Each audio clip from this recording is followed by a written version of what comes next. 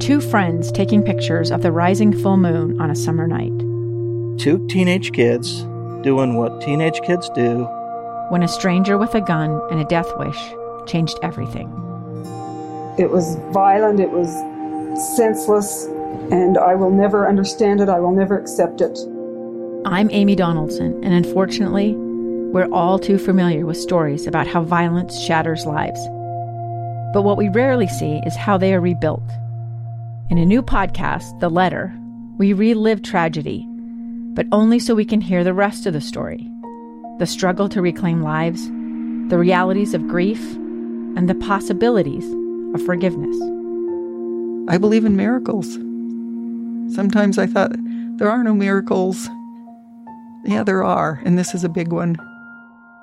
Follow The Letter at theletterpodcast.com or wherever you get your podcasts.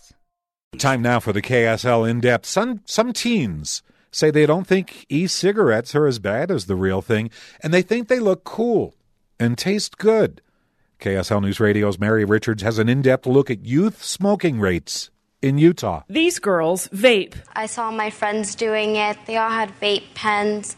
So I wanted to know how it felt. E-cigs, you can smoke them anywhere. They are 15 and 16 years old. So in 2015, youth use was at 10.5%, and in 2017, youth use of e-cigarettes is at 11.1%. We are unfortunately still seeing some growth in that area. Brittany Carson leads anti-smoking and tobacco prevention programs for the state. Since 2011, Utah youth use rates have tripled, despite the law prohibiting sales to minors. The health department also says youth are more likely to use e-cigarettes than any other tobacco product on the market. And that's a concern because we know that these products contain nicotine, and we know that that nicotine is bad for the developing brain. Also, there are a lot of times the teens that are more prone to take risks.